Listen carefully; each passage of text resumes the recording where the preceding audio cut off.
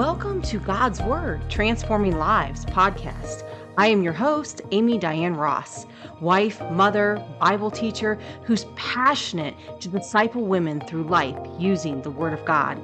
On this podcast, we will use the Bible to discuss topics that we all face, from emotional and mental struggles, married life, single life, physical health, and everything in between.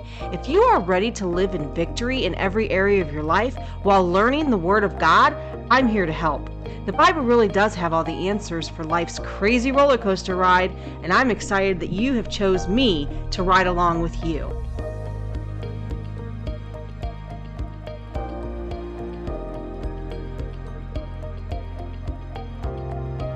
We have a review today, 5 stars from Anna, and she says, powerful and impactful. Just listened to the episode released April 5th and found it so powerful and impactful. It was a great reminder of how Joseph still clung to the Lord despite all the bad situations in his life, and how God's greater purpose and plan was at work through it all. Amy's passion, energy, and love for God's word really shines through. I know God will use this impact for great impact for his kingdom. We'd love to see the topic of grieving covered in a future episode too, for those of us who have lost a loved one and trying to understand it through the lens of the Bible and continue walking with the Lord. May your podcast continue to bless and impact many listeners. Thank you so much, Anna. Yes, I definitely will be talking about grief on this podcast. As many of you know, I am a grief recovery specialist. And so I actually, my heart is near and dear to grievers who have lost loved ones or have had any kind of loss. And so I will definitely be bringing that in future episodes. Thank you so much for taking the time to give a 5-star review on this podcast. It really does help get it out there to other people who really need to know and learn and hear God's word. So if you would be so kind to do the same, I just may read it on this podcast. Enjoy today's episode. Hello. So today I have another question that came through from a young lady. Her question is, she said, I need advice. I have a question. My boyfriend is Muslim and I am Christian. We really love each other. We respect each other's differences in religion. We are starting to get more serious. And now I am wondering if it would be okay for us to get married. I am concerned that our future children will not be able to celebrate certain holidays or not be allowed to be a Christian. Well, that's a very good question. So, as with all my responses, what does the Bible say? First, we know that the Bible does say to not be equally unyoked. So that's going to be my first response. We are not to be in any type of covenant, contractual relationship, if you will, that is not equal in salvation. This is very important. Paul addresses this question in 2 Corinthians chapter 6, 14 through 18, where he says, be ye not unequally yoked together with unbelievers. For what fellowship has righteousness with unrighteousness? And what communion has light with darkness? What concord has Christ with Belial? Or what part has he that believes with an infidel or an unbeliever? This is really important to understand. First of all, we shouldn't be in a relationship with anybody who is not a believer. As far as, a close friendship, marriage, relationship, anything that's binding, what do we have in common? I'm not talking about like associations. I'm talking about close, friends, boyfriends, business partnerships. I would be very cautious with anything that can have an impact on your life, an impact on your decision making, on the way you're going to be living or doing things. When you are yoked up in contract, or you are yoked up with somebody where you're supposed to have the same common goal to do something. In this case, it would be marriage. The common goal to get married, have children, raise these children, be a representation to a lost world of marriage covenant. And see, when you're dating, you know, we don't always think about how it's going to impact us in the future. You have those butterflies, you're super happy. This is why I always say love is it can be like a drug because it literally takes down our inhibitions. It dulls our senses as far as like thinking rationally, thinking about consequence. Um, we get really caught up in the emotions and the love, just the feelings and the excitement and all those things that can come along with love. Um, but this is where, the Lord has warned us, do not, this is a command, do not be unequally yoked with unbelievers. This will absolutely impact the rest of your life in ways that you can't even fathom right now because you're in this new stage of love and excitement. And I just love him. He's so cute and he's blah, blah, blah, and, but here's the deal. If you're truly born again, then Christ has come and made a home with you. He lives inside of you. He now possesses you, if you will. He has taken ownership of your life. And when we are yoked up with an unbeliever, we are yoking Christ up with that unbeliever. And it talks about that in 1 Corinthians 6:15-17. Now, there it's talking about sexual immorality, yoking Christ up with a harlot or a prostitute or with somebody when you're sexually immoral because you become one. Well, what do you think happens when you get married? If you're not already even already engaging in marital acts, which if you are, we need to stop that immediately because that's another topic. But for the sake of argument, let's just say you're dating somebody and you're wanting to know where to go from here. It says, do not yoke the Lord and his body up with an unbeliever because it is literally yoking light and darkness up together. We are to come out from this world. We are to be separated. We are to be holy. Jesus warned us that when we follow him, when we become born again, that it is going to cost us to do so. That's why he says, count the cost. For signing up to, worship me, for signing up to profess me, to say that I'm going to be a Christ follower, know what you're signing up for. It is not, this an easy walk. It is a narrow road. And Christ said the reason why it's so narrow and the reason why so few are on it is because it's a hard road. Well, this is one of those hard things that Jesus is talking about in Mark 10:29-31.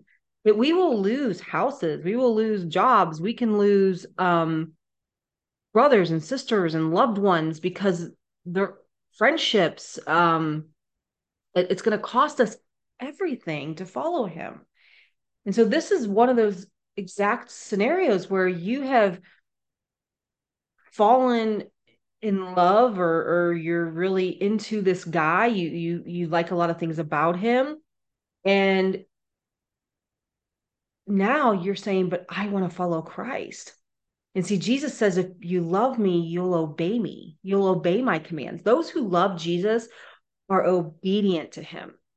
He is not just our savior, he's also our Lord. And that term Lord literally means master. He owns our life. We are indebted to him to live as he has commanded us to live.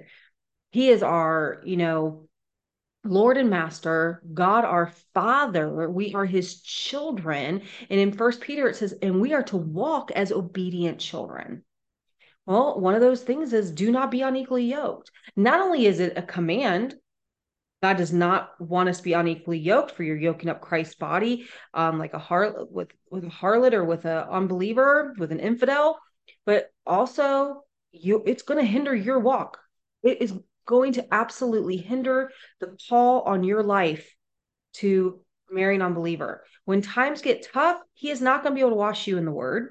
He's not going to be able to lead you spiritually. He is actually, the closer you get to Christ, the more you're going to annoy him, the more it's going to actually bother him because you are representing someone he doesn't actually want to be like or live like or whatever.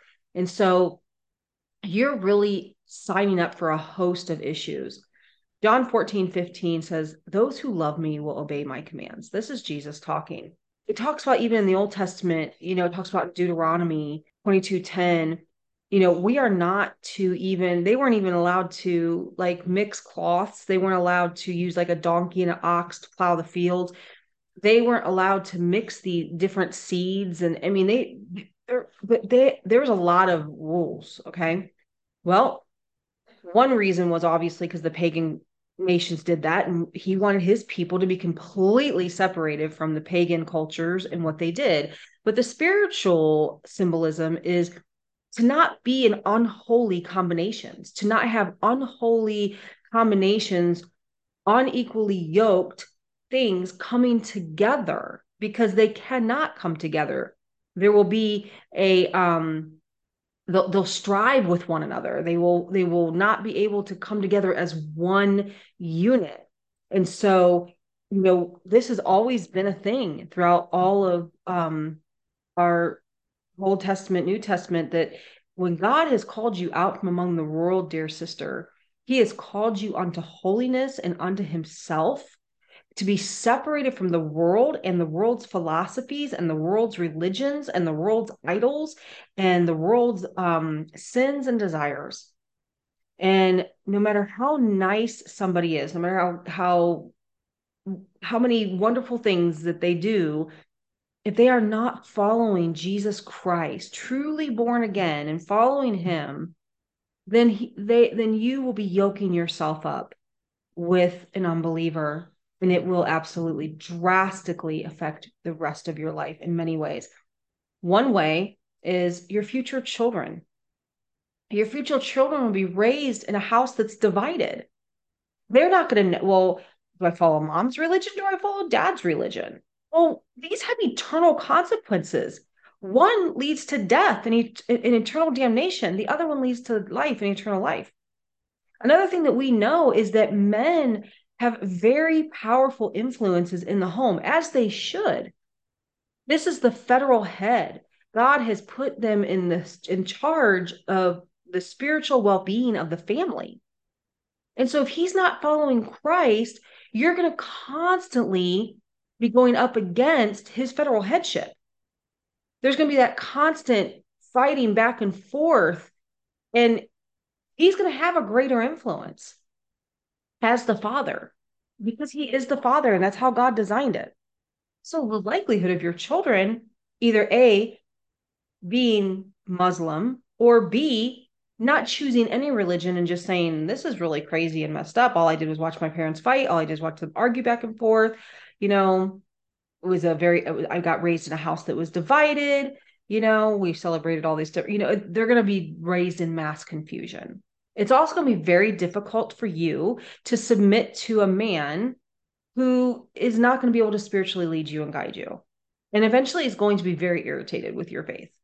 If you are truly walking out an authentic Christian faith, if you're just professing Christ but not living like Christ, he's not going to care. If you're truly born again, you're going to grow in Christ. You're going to grow in the word. You're going to grow in your biblical worldview. And it's going to be very different from his. And it's going to cause you to not be able to be the woman that God has called you to be. He is not going to want you to sacrifice your time, talent, and treasure for the gospel of Jesus Christ. And the enemy will always be able to use him to thwart anything that God is trying to do in your life. Of course, God allows that. He's sovereign, but that's still true. I just heard this quote recently, so it's funny that you asked this question because I'd actually heard this a couple weeks ago. The He said, if you get married to an unbeliever, your father-in-law is the devil. I'm going to say that again. You get married to an unbeliever, your new father-in-law is the devil. Because First John says, if we are not children of God, we are children of the devil. I don't It doesn't matter how nice they are. It doesn't matter how sincere they are in their religion. It doesn't matter those things. If they're not following Jesus Christ, if they are not truly born again with the regenerated work of the Holy Spirit, sanctified in God, then they are still children of the devil. They're not children of God. And so you've invited the devil into your home, into your marriage, to be the grandfather of your children. And and again, you're not thinking of the long-term repercussions. You're living in the now. You're living in the tingles and the feelings and the I want to be married, I want to have kids. And he checks most of my boxes, but he doesn't check this one box. He's not a Christian. Sweetheart, that's the biggest box he needs to check. That is box number one that he has to check for you if you are a born again believer. He has to check that box, because if he doesn't check that box, it's going to affect every other box in your life. And God can work out other boxes, but God is not guaranteed to make him a believer just because you married him. And you're going to be you're going to be putting yourself in a position where now you're having to um, cry out and plead and pray for and fast and go to church alone. And always, it's going to be a huge problem, always, unless God so graciously does save him. But we are not to disobey the command of not being unequally yoked in the hopes that someday he'll get saved. We have to be obedient to the gospel of Jesus Christ. And so I urge you to, um, first and foremost, I pray that you have a church, a biblical church that teaches the word of God, that has biblical elders in place where they meet the qualifications of First Timothy chapter 3, that you can sit down with, and you can maybe talk to them about what's going on, and they can give you advice, and they can help pray you through it, and they can help you, you know, get out of this relationship. Hopefully you have maybe even a spiritual mom in your life, or some women. I pray that you go to a healthy church. If you do not, you need one. First and foremost, we all do. We need to be a part of a body of believers that are holding each other accountable to God, his word, and one another. And so, but my advice to you, without ever actually talking to you, is based solely on the information that you've given me. And I would tell you that you need to leave this relationship based on what the Bible says, based on what scripture says. You are unequally yoked, that it is disobedient to the Lord, and it is going to bring you nothing but heartache, and your future children heartache. Um, and there's no guarantee that he'll ever become saved. And so, as hard as it's going to be, but Jesus said it was a hard road to follow him. It's not easy to follow him, and that we're going to have to make these hard decisions. Um, and so, but we're here for you. If you need me, you can always go to our website, message me. You can get a part of our sisterhood on Facebook. There's other sisters that would love to pray with you, talk with you about it.